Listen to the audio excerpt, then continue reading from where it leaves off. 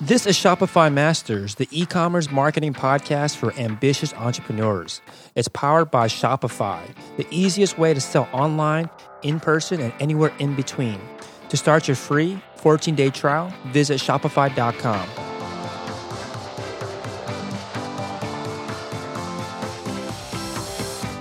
Hey entrepreneurs, my name is Felix and I'm the host of the Shopify Masters podcast. Each week we put out podcast interviews with successful e-commerce entrepreneurs or experts to give you inspiration, motivation, and actionable tips to increase your traffic and sales so your store can generate the sales you need to live the life you want. On today's podcast, we'll learn from an entrepreneur that's launched 6 Kickstarter campaigns and plans on launching 2 more this year. In this episode, you'll learn the marketing channels they utilized when they launched the Kickstarter campaign and how they used PPC during a Kickstarter campaign, how they transitioned the traffic and buzz from Kickstarter to their Shopify store, and what benefits they found from creating a business plan and updating it regularly. Today I'm joined by Kyle Hart from RhinoCameraGear.com. Rhino sells DSLR, cinema, and GoPro camera gear built to last with a lifetime warranty and was started in 2011 and based out of Seattle, Washington. Welcome, Kyle.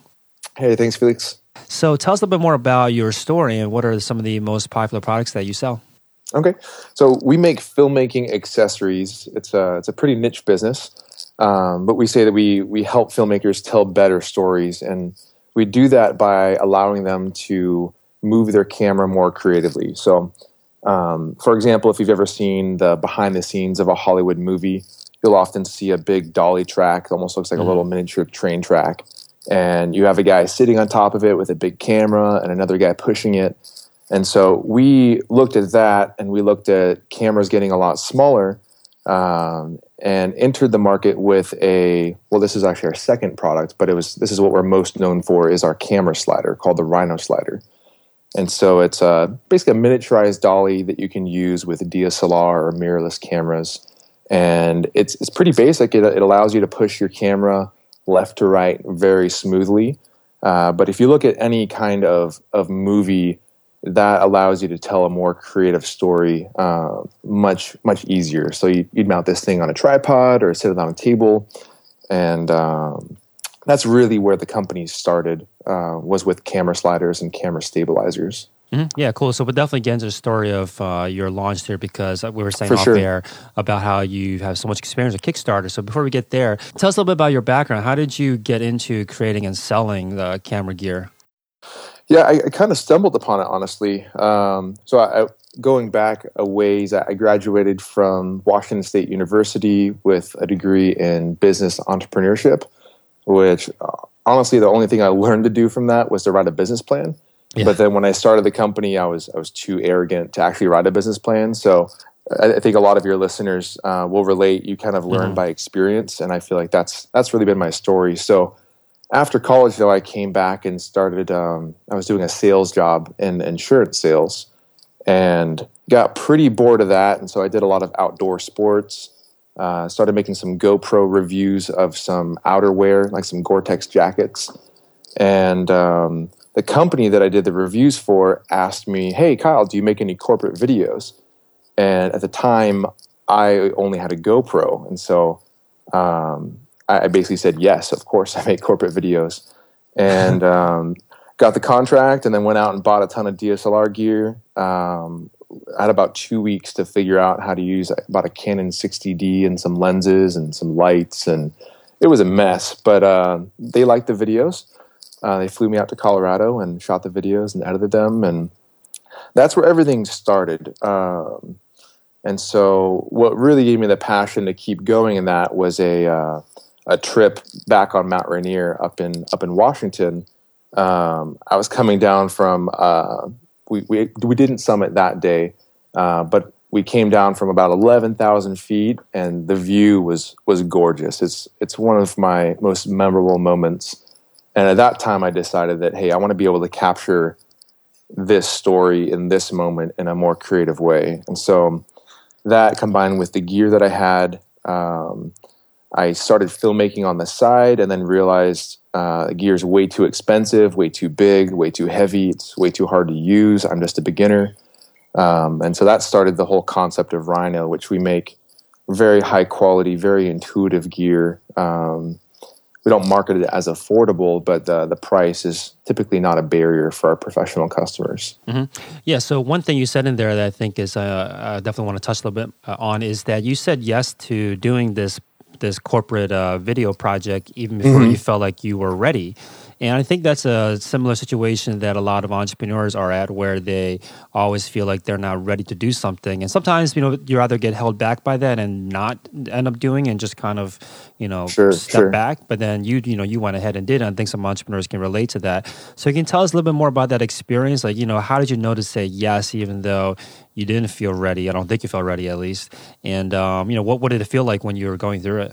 Yeah. So I've never been afraid to step into a new opportunity. That's something I credit to my dad and my mom and how they raised us, is that we always just wanted to go for it and kind of live in the moment. And I've always been a big risk taker. So, I would encourage others to. I've always felt, even now in our business, that there's always the next step that we're trying to get to, the next level, the next stage in the business. And you're not going to get there unless you kind of put yourself out there and start executing. Really, you can have a dream, but you're never going to reach that dream unless you just start. Make a simple plan of the steps of how it's going to take to get to the dream, and then start making decisions, start executing. And so, I think that was the biggest moment. And I actually didn't even have the contract. I don't even think I had a contract with that filmmaking gig. I basically bought the money. I say I got the contract. That was me just being optimistic. I basically flew out there and bought everything and hoped that I got paid in the end. Yeah. And it ended up working out well, but my wife was less optimistic about that. Has it ever backfired on you, like this kind of approach? Because, I think when you take this approach, you can definitely move a lot faster and take these risks, like you're saying, and take these opportunities. But I could imagine that you could be out there and basically naked and not know what to do when it could backfire. So has it ever happened to you before? It has a little bit. So on our third Kickstarter campaign, it was called Rhino Battery Holsters. I was very young and very dumb and had some success in the beginning with Kickstarter. And so I thought that everything I touched would turn to gold. Mm-hmm. And I thought all of my ideas were just awesome. And so the battery holsters was a small little, I used to shoot competitively with a pistol, and you have something called a double mag holster that goes on your side, and you just put your gun magazines so you can reload fast. And so as a filmmaker, you're always switching out batteries and you're always switching out memory cards. And so I thought, hey, if I can put my batteries in, I could put my gun magazines in, that would be a cool product. And so I didn't do any market research or even ask anyone if they thought it was a good idea. I basically said, hey, let's design it. Let's spend $15,000 on the plastic injection mold tool for it. And let's just go for it on Kickstarter, and we're going to sell thousands of them. And that was our only failed project, which was really good for me because it kind of woke me up to, hey, not everything you're going to do is going to succeed. You got to put some more time on the front end to make sure that this is something that people want. So at the end of the day, we were competing with people's pockets. And it's a lot easier and a lot cheaper than paying $25 for a piece of plastic. So yeah, so let's touch on this. Let's go into the Kickstarter campaign. Sure. So you said that that was your third one, and I'm looking at your profile on Kickstarter now. You've had 6 campaigns total. So it looks like there's a middle ground here, right? Where you have to definitely take those steps and jump in, even though when you don't feel like you're ready. But then also, this is the other end of the spectrum where it doesn't work out. So what do you think what steps do you think you missed this time around that you should have taken to make sure that your Kickstarter campaign would actually launch successfully? Yeah. Do you mind, is it okay if I back up a little bit and go over our first campaign and how that came about? Because that kind of leads into the other ones. So the first one, we had the idea of a compact and easy to balance camera stabilizer. And that was what we called the Rhino Steady or the Easy Steady back in the day. And that was our first product that we'd ever tried to design. We had no idea about materials or machining or manufacturing. So that was a huge learning curve. But I ended up seeing this guy named Peter Deering. He's the owner of Peak Design. And they've raised close to, I think, 7 million on Kickstarter over 4 or 5 campaigns. And so he was starting at the same time I was, and he had an idea. I basically didn't know who this guy was, but I was at a camera store in Olympia, south of Seattle, and I met him there, and he was trying to sell his little capture clip system that was a quick release for your camera that attached to a belt or attached to a backpack strap. And none of the camera stores would carry his product. He was trying to go the very normal approach of trying to get it into stores first. Mm-hmm. So he went to Kickstarter and raised $360-something thousand for it. And so that's how I decided to jump onto the Kickstarter bandwagon was, hey, if he raised $300,000 for this thing, maybe I have a chance. But I actually had the idea for the slider before the stabilizer was even launched on Kickstarter, and basically decided not to do the Kickstarter campaign for the stabilizer. But then I was afraid that it wasn't going to work, that people wouldn't buy it, basically just paralyzed by that fear of launching. Mm-hmm. But my best friend and my wife basically said, get that thing on there. And like, you've burnt through our entire savings. We don't have any money to pay off our credit card. Like you launched that campaign. And so that was really helpful just to have the support of them. So again, I mean, it's been cool. We've been really blessed to have that success on Kickstarter because we haven't done a ton of market research. We've really just trying to solve our own problems and then see if other people respond. Mm-hmm. So in the case of the battery holster, we solved my problem, but it didn't happen to be a mass market problem. So I think we could have circle back to your question.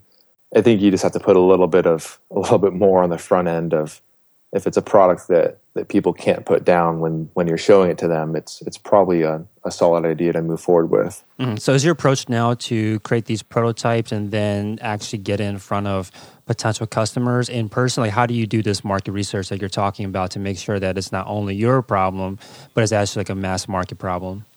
So there's a balance. We definitely look at where the market's at. So if we take our latest Kickstarter campaign, which was about a year ago, we looked at our current generation of sliders, which you just push with your hand left and right. And they were good, but you couldn't do time lapses with them. You couldn't do complex moves or repeatable moves for motion, for compositing.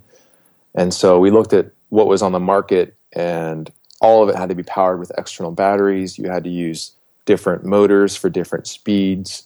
It was really bulky and really heavy.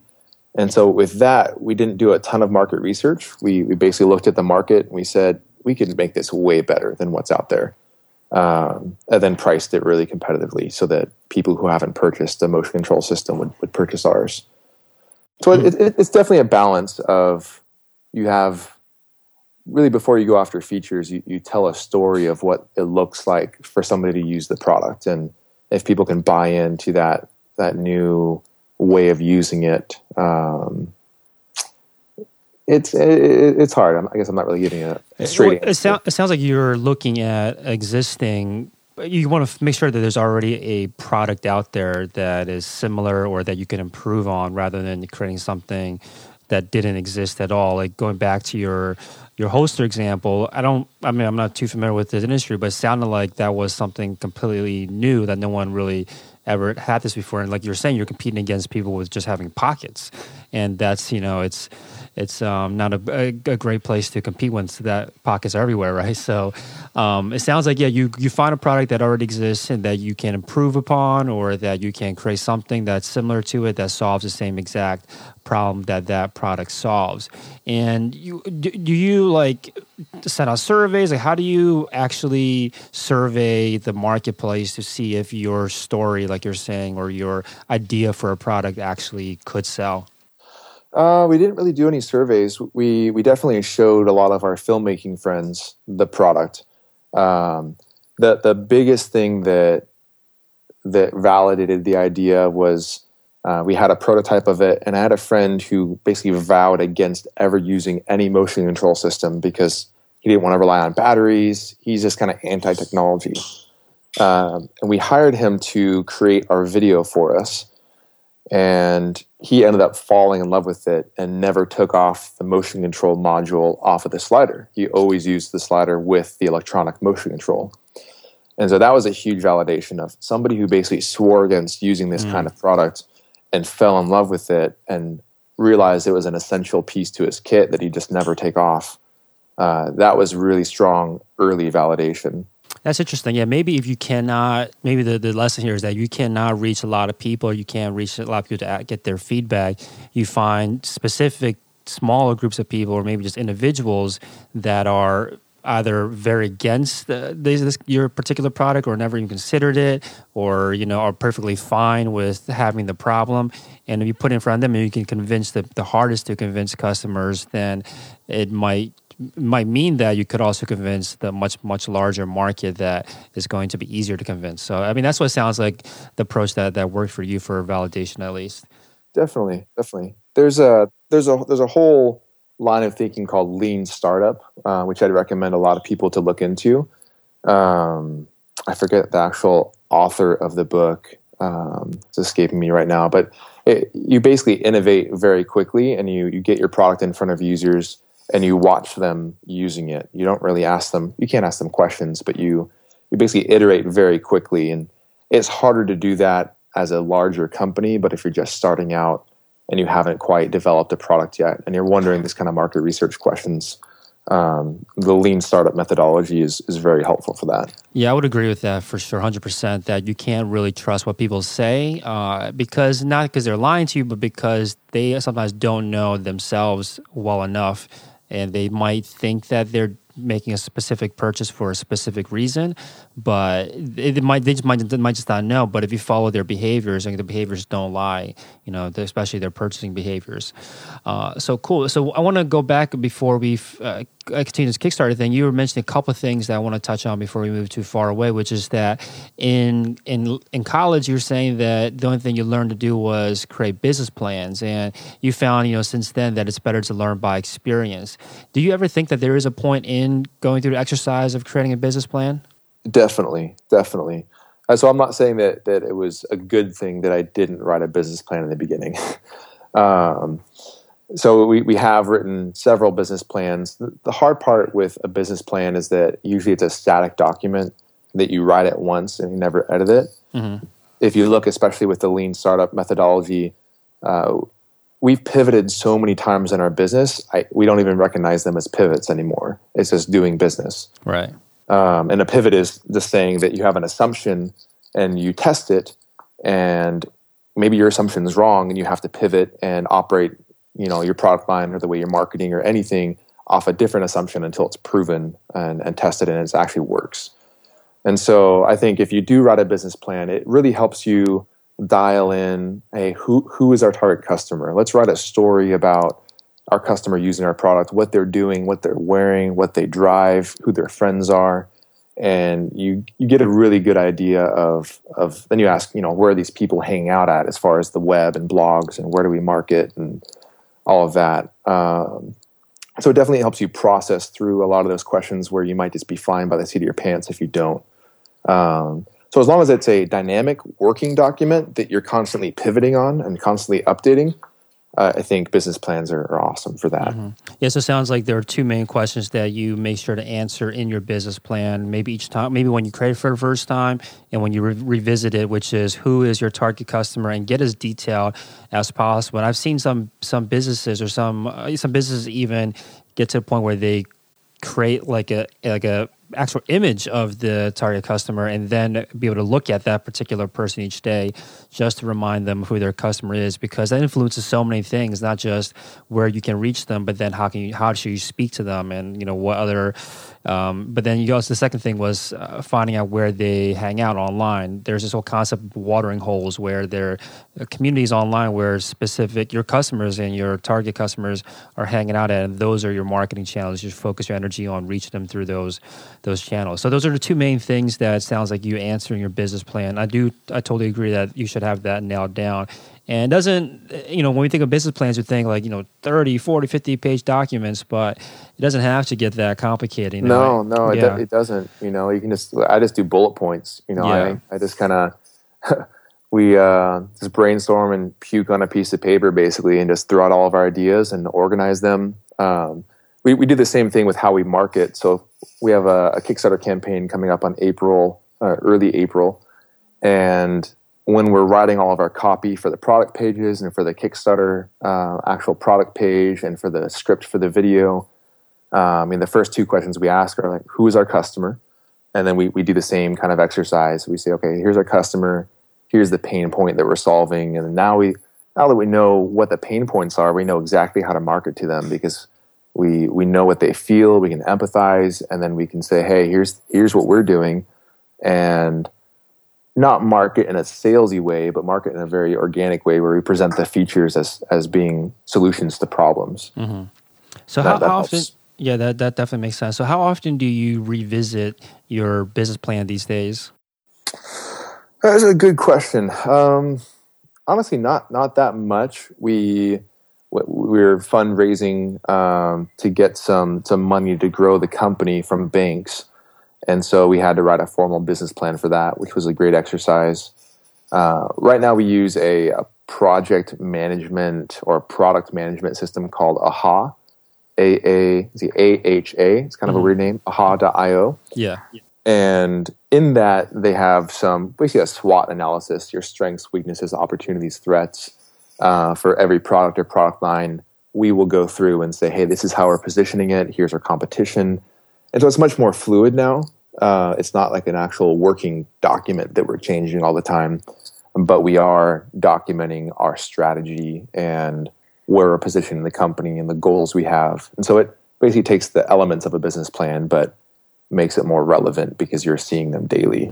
Yeah, and I want to be careful here because there's this, obviously you're doing a lot of things that are now required because you, like you're saying, you're trying to fundraise and your company is at a much more established phase where I think a lot of these documents come in hand. Do you recommend that people that are just starting out or maybe not even started yet but are thinking about starting a business, should they go through these exercises, or when do you think it makes the most sense to start kind of formalizing these documents? I think so. That's one thing I've learned. I used to be a very, very disorganized person where I had a capacity to keep everything in my brain for a long time, but that caused a lot of stress and anxiety because I'd be just holding on to it in my brain.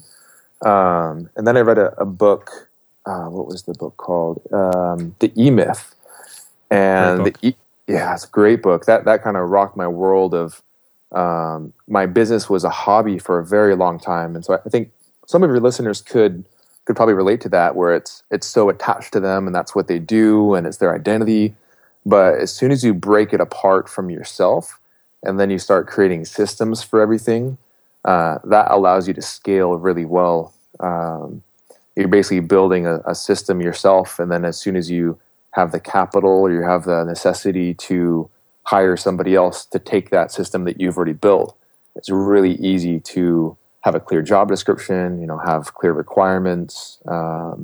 Systems are huge if you actually want to grow a business. That's what I've learned. We call it SOPs, or standard operating procedures. There's just a reason and a rhyme to everything that we do, and it helps us run very efficiently. So all those are documented. Awesome. Yeah, definitely want to touch on that a bit too.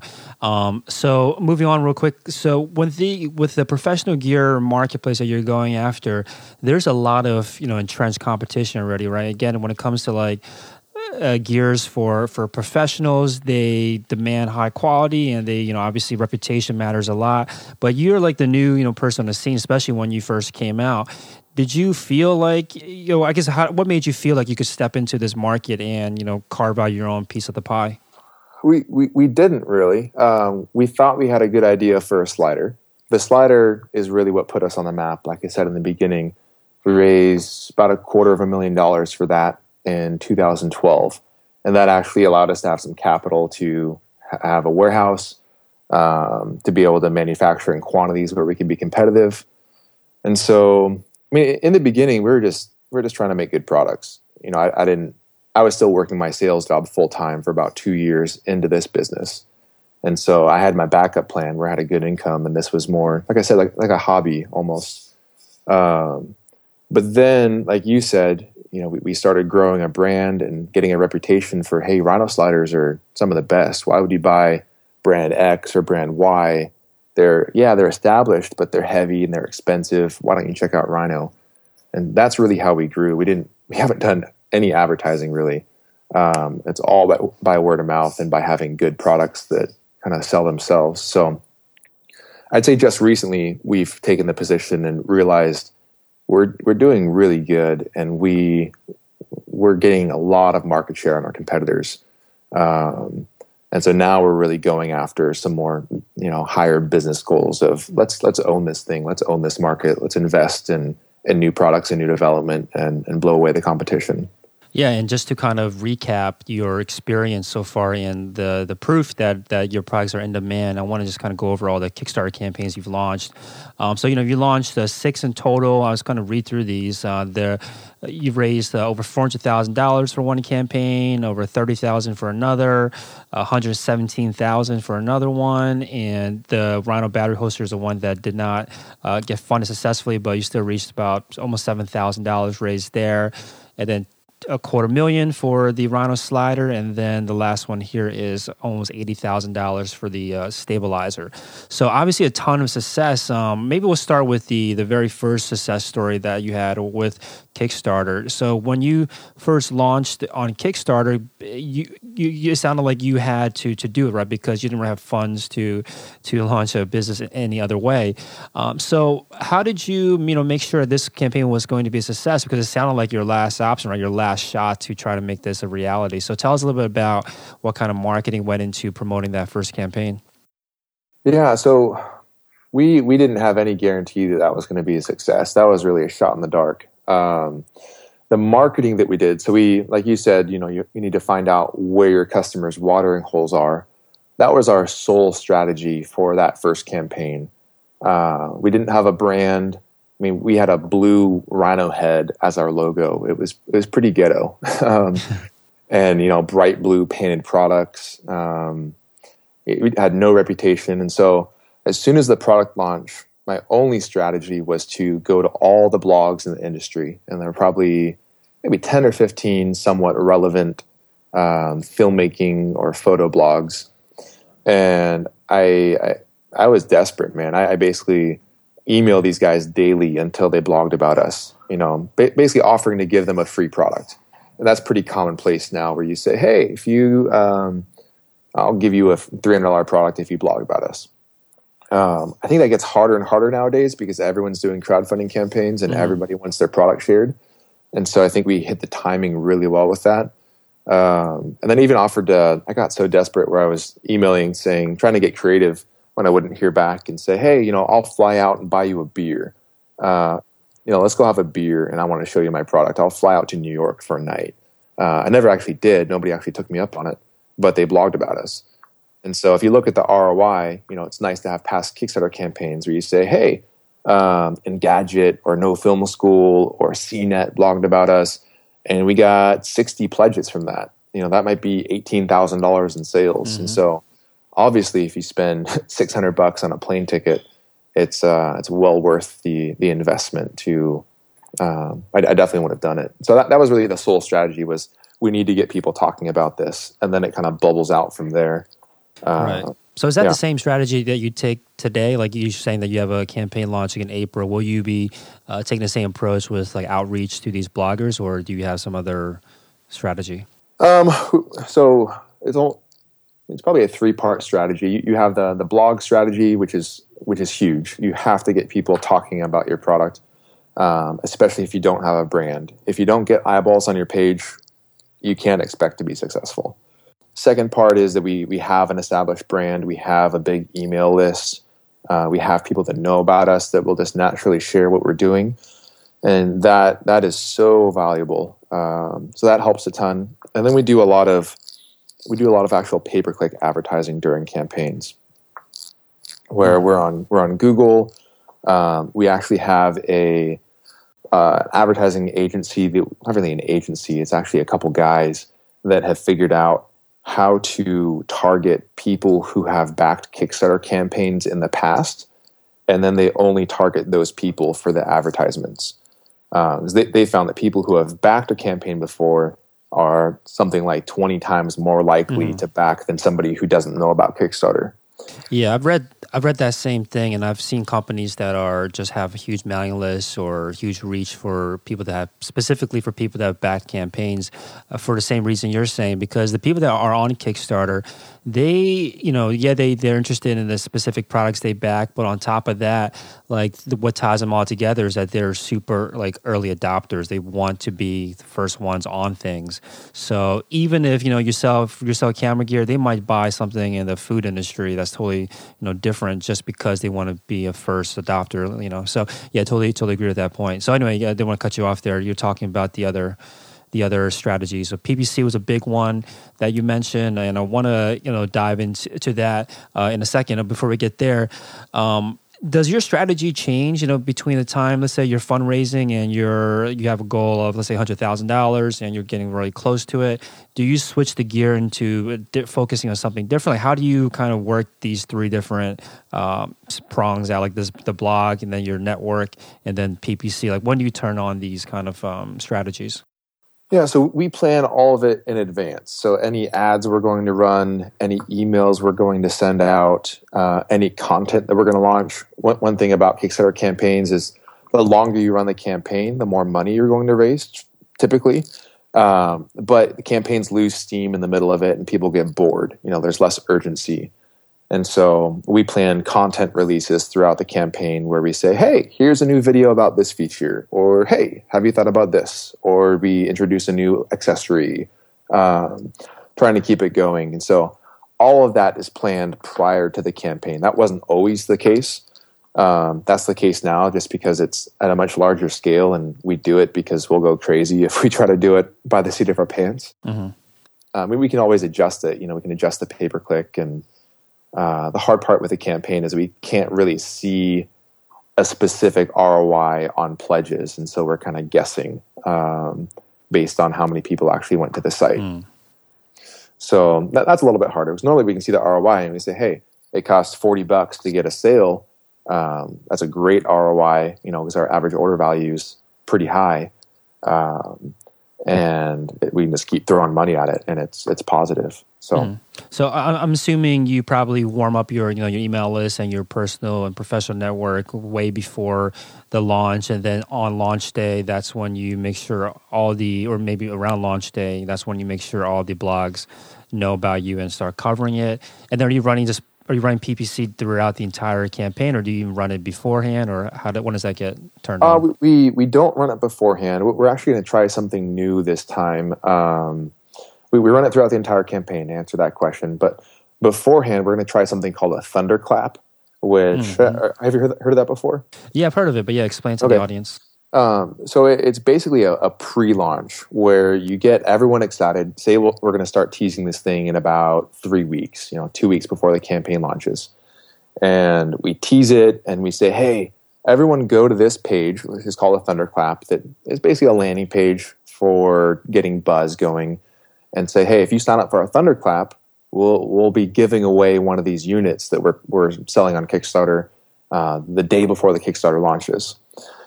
And the thunderclap basically allows people it's almost like a pledge, a Kickstarter pledge, where you say, hey, I'm giving you access to my social media accounts to post a pre-written, hey, Rhino just launched their new Rhino blank, what we're launching in a month.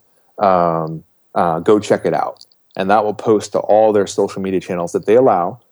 And then that makes them part of the thunderclap. So they're saying, before we launch the campaign, we're going to support you.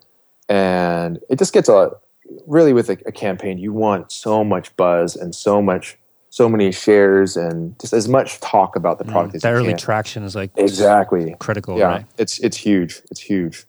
And so we're trying that new. I know Peak Design did that for their last campaign. They raised $5 million for their bag, which blows my mind still.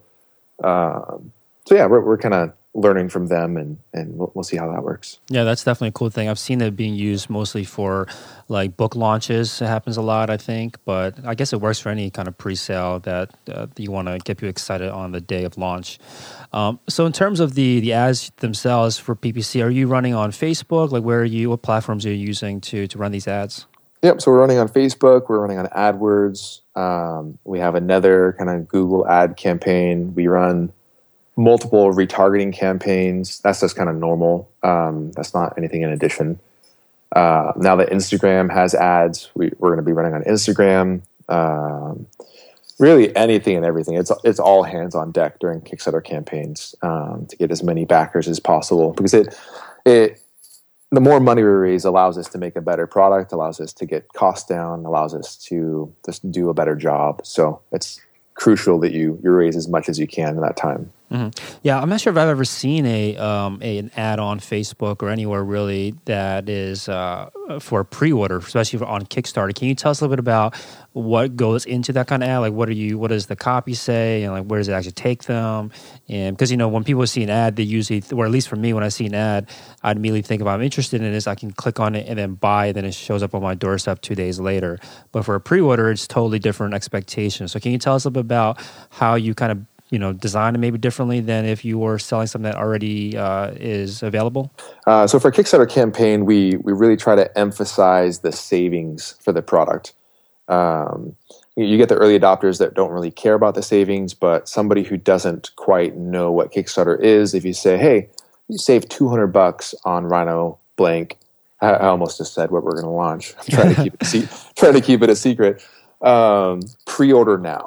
And so you might not get a click because you're paying for clicks. And so if somebody's turned off by the word pre-order, they might not click on it. But they might be curious if they're going to save $200. I'm sorry, did you say that you do? Do you mention that as a pre-order or not in the ad? We do. Okay. Yes. Because you don't want to waste the click on somebody that's not interested in a pre-order. Okay, makes sense. Exactly. Yeah. So yeah, just trying to emphasize the savings of the product, and then we direct. The rule of thumb is you direct everyone to your Kickstarter page. You don't go to a landing page on your website. You go straight to the page. That's where everything goes. So that's where the Thunderclap goes. That's where all of our ads land, are on the Kickstarter page. Okay, awesome. Yeah, that makes a lot of sense. So is there a timing involved when you do a Kickstarter, a crowdfunding campaign in general? Because, you're launching this one in April. I feel like, well, maybe not all yours are launched in April, but yeah, you said you're launching one in April. Is there a good time of the year to launch a campaign, a good time of the week? Like, what are your thoughts on that? Yeah. So time of the year, we typically avoid the winter months. We avoid pretty much anywhere between, say, November and March, if you will, probably December or November and February. Mainly because you just have the holiday season, and it's really easy to get lost in the mix of Black Friday, and then you have everyone who's getting their credit card bills in January. But now people are getting their tax refunds. The release date of the product will be close to summer, so you get them thinking, hey, I can shoot a wedding with this, cool. And then summer is usually pretty awesome, and all the way up until about September. So we're launching another Kickstarter campaign in September of 2016 for another product. Wow. And that one we're trying really, really hard it'll be our first true mass market product, which I can't say too much about, but it's our first truly mass market product, 5 to 10,000 units. Where normally we're between, 500 and 1,000 unit runs. And that one we're trying to ship by Christmas. And so that will be the goal, is saying, hey, pre-order now in September, get it before Christmas. Yeah, so I was going to ask you, I wrote this down in my notes to ask you if you feel like the reward from the Kickstarter campaigns was worth the effort, but I think I know the answer since you've done this 6 times already. But in that moment, when you're doing all of this, it's not just, you raise a bunch of money and then all of a sudden you have, $100,000 in your bank account and you can sit back and relax. And there's obviously a ton of things that need to happen before, during, and after. Have you ever considered doing it any other way than to launch your products on Kickstarter or through crowdfunding? We have. So it's an interesting story. With our last Kickstarter campaign, we had a product called Rhino Parallax, which was a mechanical bar that pans your camera as you slide. And before the end of the campaign, one of our biggest competitors, probably our biggest competitor, wrote us a letter and said, hey, we just got issued a patent on this. You guys are infringing. And that was a huge, oh crap, what are we going to do moment. Sat down, had a couple beers and strategized, what do we do? Are we actually infringing? And so we made a choice we thought we weren't infringing. We consulted our patent attorneys. They said, hey, you probably have an out, but I'm not interested in legal battles, especially being a young company. It'll be a waste of money and a waste of time and energy. And so we ended up doing an electronic solution, which we did not launch on Kickstarter. And we launched it as a Black Friday deal where we gave people $50 off. And then we do really well with bundles. And so we created 2 new bundles that included that new product. And that was not on Kickstarter. And we raised quite a bit in the first 3 days for that Black Friday sale. We would say it was a healthy Kickstarter campaign amount, close to what we've done before. And so that was great validation that, yes, we don't need Kickstarter. I still love it. I still love the community. I still love the transparency. You get a lot of grace on Kickstarter, when stuff falls through and you have a delay, as long as you're honest and you communicate well, right? Which we've been up and down on. I mean, you get so entrenched in just trying to fix problems, you forget to talk to your backers, and so they see that as you're trying to hide information when really you're just trying to survive. So yeah, I think we could do it, but I think it's a great way to show your reputation on there, and a great landing page of sorts. I mean, it costs you 5%, which is, I think it's worth it. Yeah, that's really the only downside is you're giving away 5% of your sales. Yeah, but then that exposure definitely sounds like it's worth it.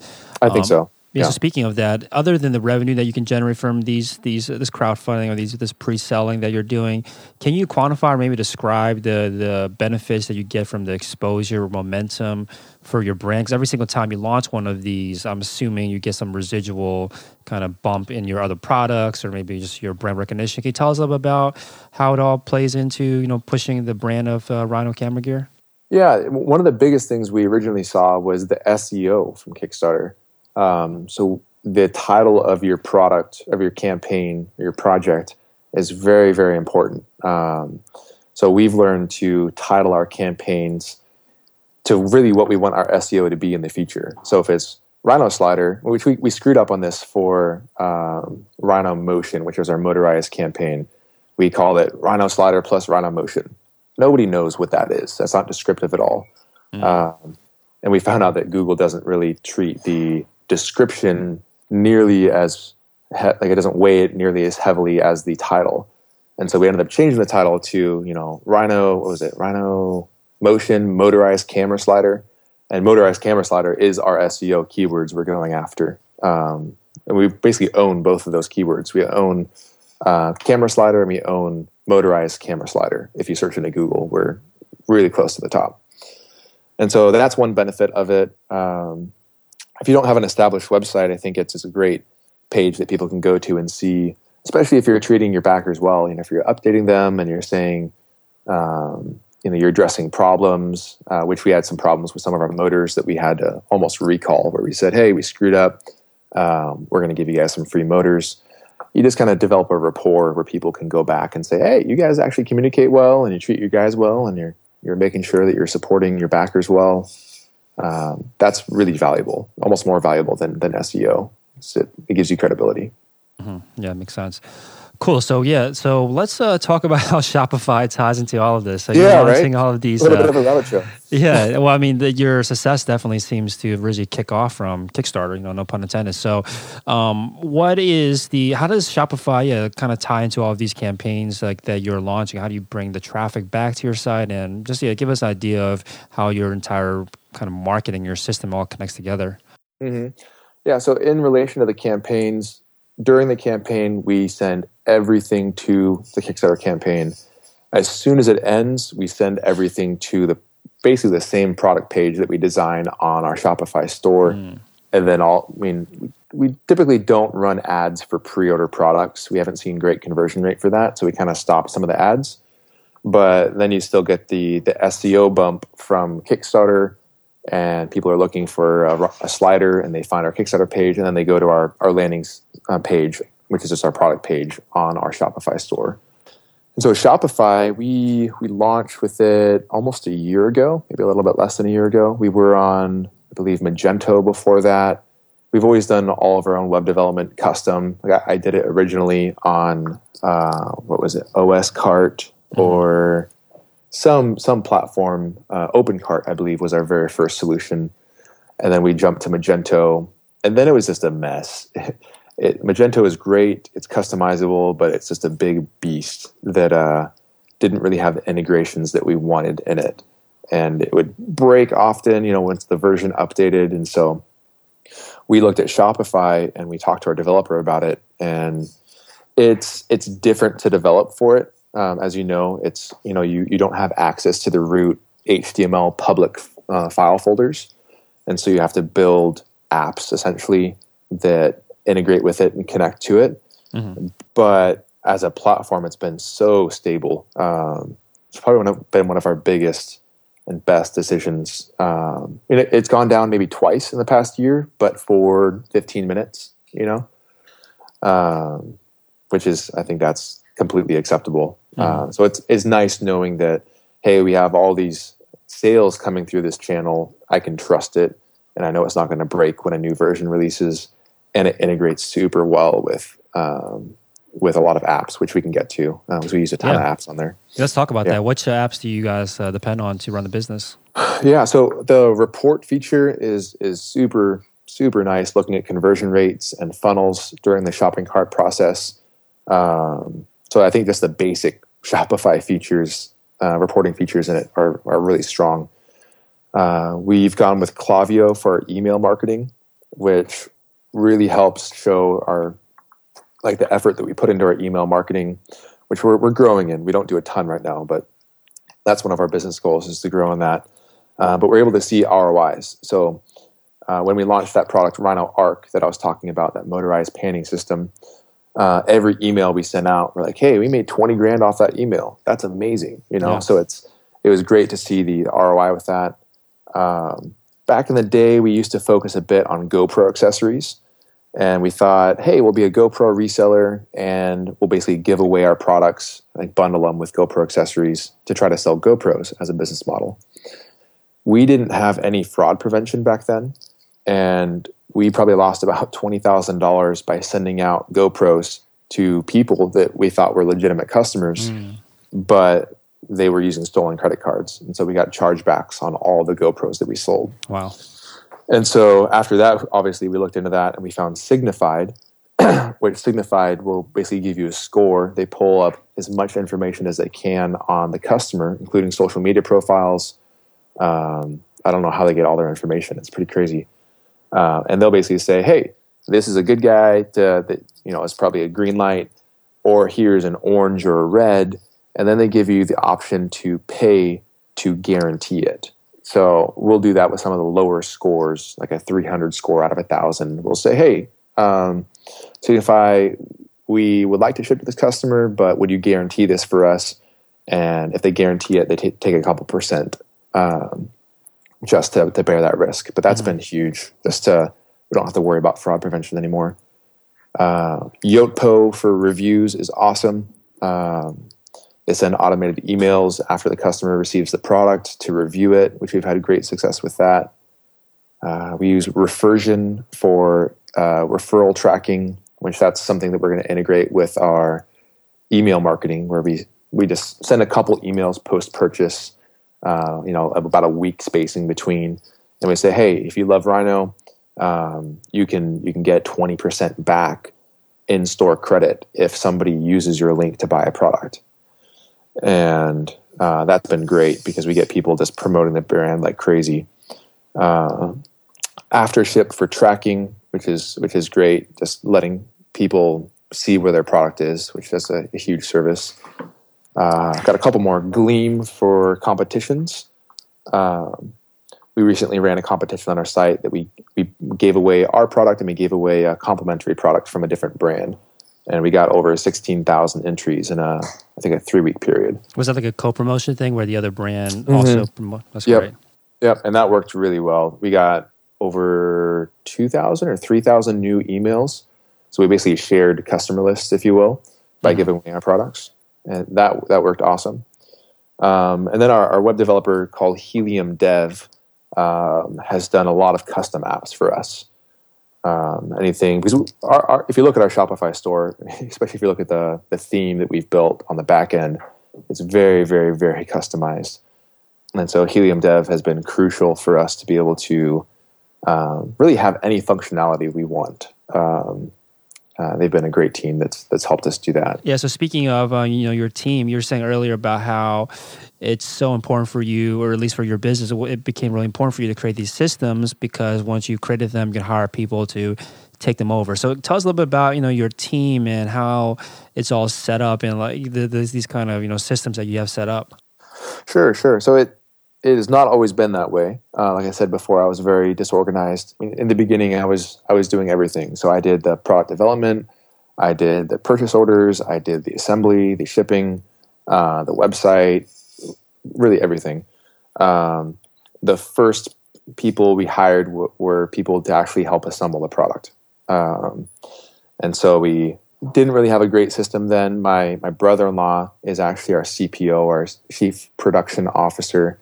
And so he's created a lot of systems for us to, hey, how do we assemble gear faster? How do we ship gear faster? So that's been really nice. He's taken the lead on a lot of that. And then the additional guys that came out of the team were a part-time marketing guy and a part-time photography guy that helped us with some of our content. And back then, we didn't really have any systems at all. They left about a year ago and started their own company. And then about, what was it? Was it about a year and a half ago, 2 years ago, we hired our first real tech employee, an electrical engineer. And he helped us. He basically built the whole motion control system that's really growing our company today. And so I did most of the design for that. He did the electrical. And I think at that point, we had hired a support person to actually start getting back to the emails faster and just having a better social presence. So that's Thomas, our community manager. And he's with us still. He's awesome.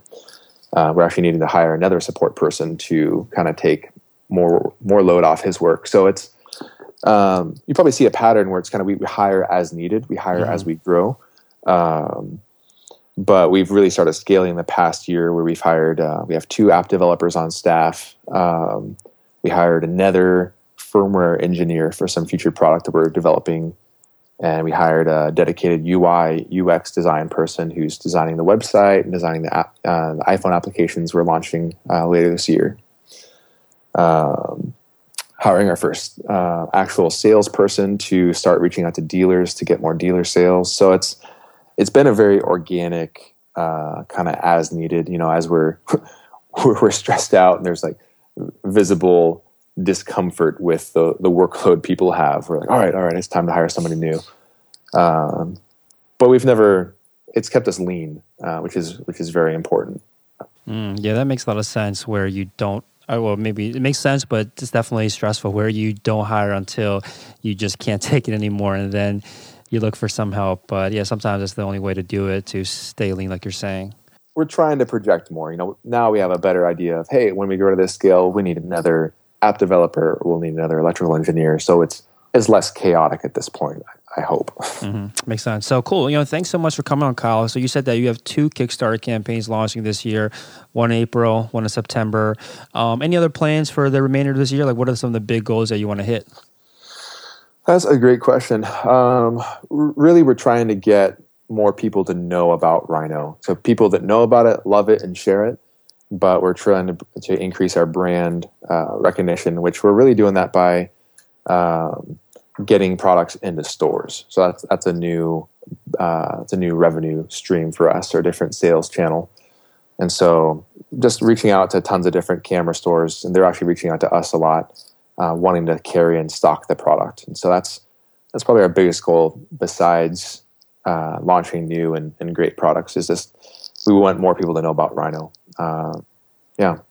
Yeah, so, based on all the things you've done, it sounds like you've been in business for coming up on your, what is it now, 5th year? I think we're on our 6th year now. 6th year, 6 Kickstarter campaigns. How successful is a business today? Share whatever you're comfortable sharing. Sure, yeah. So we're running multiple millions of dollars a year through Shopify now. That was not always the case. We've tripled since last year about this time. Really, the new electronic motion control system has driven all those sales. And we're actually projecting to double or triple again this year, just from new dealer sales, and then projecting the sales from the 2 new projects we're doing this year. And so we're really reaching almost a tipping point of growth where it's going to exponentially grow from here on out, at least to a certain point as we mature as a company. So we have about 45,000 people coming to the site a month, and a decent conversion rate. I mean, you're always looking to boost your conversion rate. So our UI UX guy is always looking at comparing mobile to desktop numbers and just trying to create a better experience for customers, and that always affects the conversion rate positively. Awesome. Thanks again so much, Kyle. So rhinocameragear.com is the site. How can listeners make sure they stay up to date for any of your other Kickstarter campaigns that are coming out? Is there like a mailing list that's on the site, or? Yep. So there's a mailing list on the site, or just follow us on Facebook. We tease all the new products, and Facebook, you'll get to see the kind of the day-to-day of Rhino and what we're up to. Awesome. Thanks so much, Kyle. All right. Thanks for having me, Felix. Thanks for listening to Shopify Masters, the e-commerce marketing podcast for ambitious entrepreneurs. To start your store today, visit shopify.com for a free 14-day trial.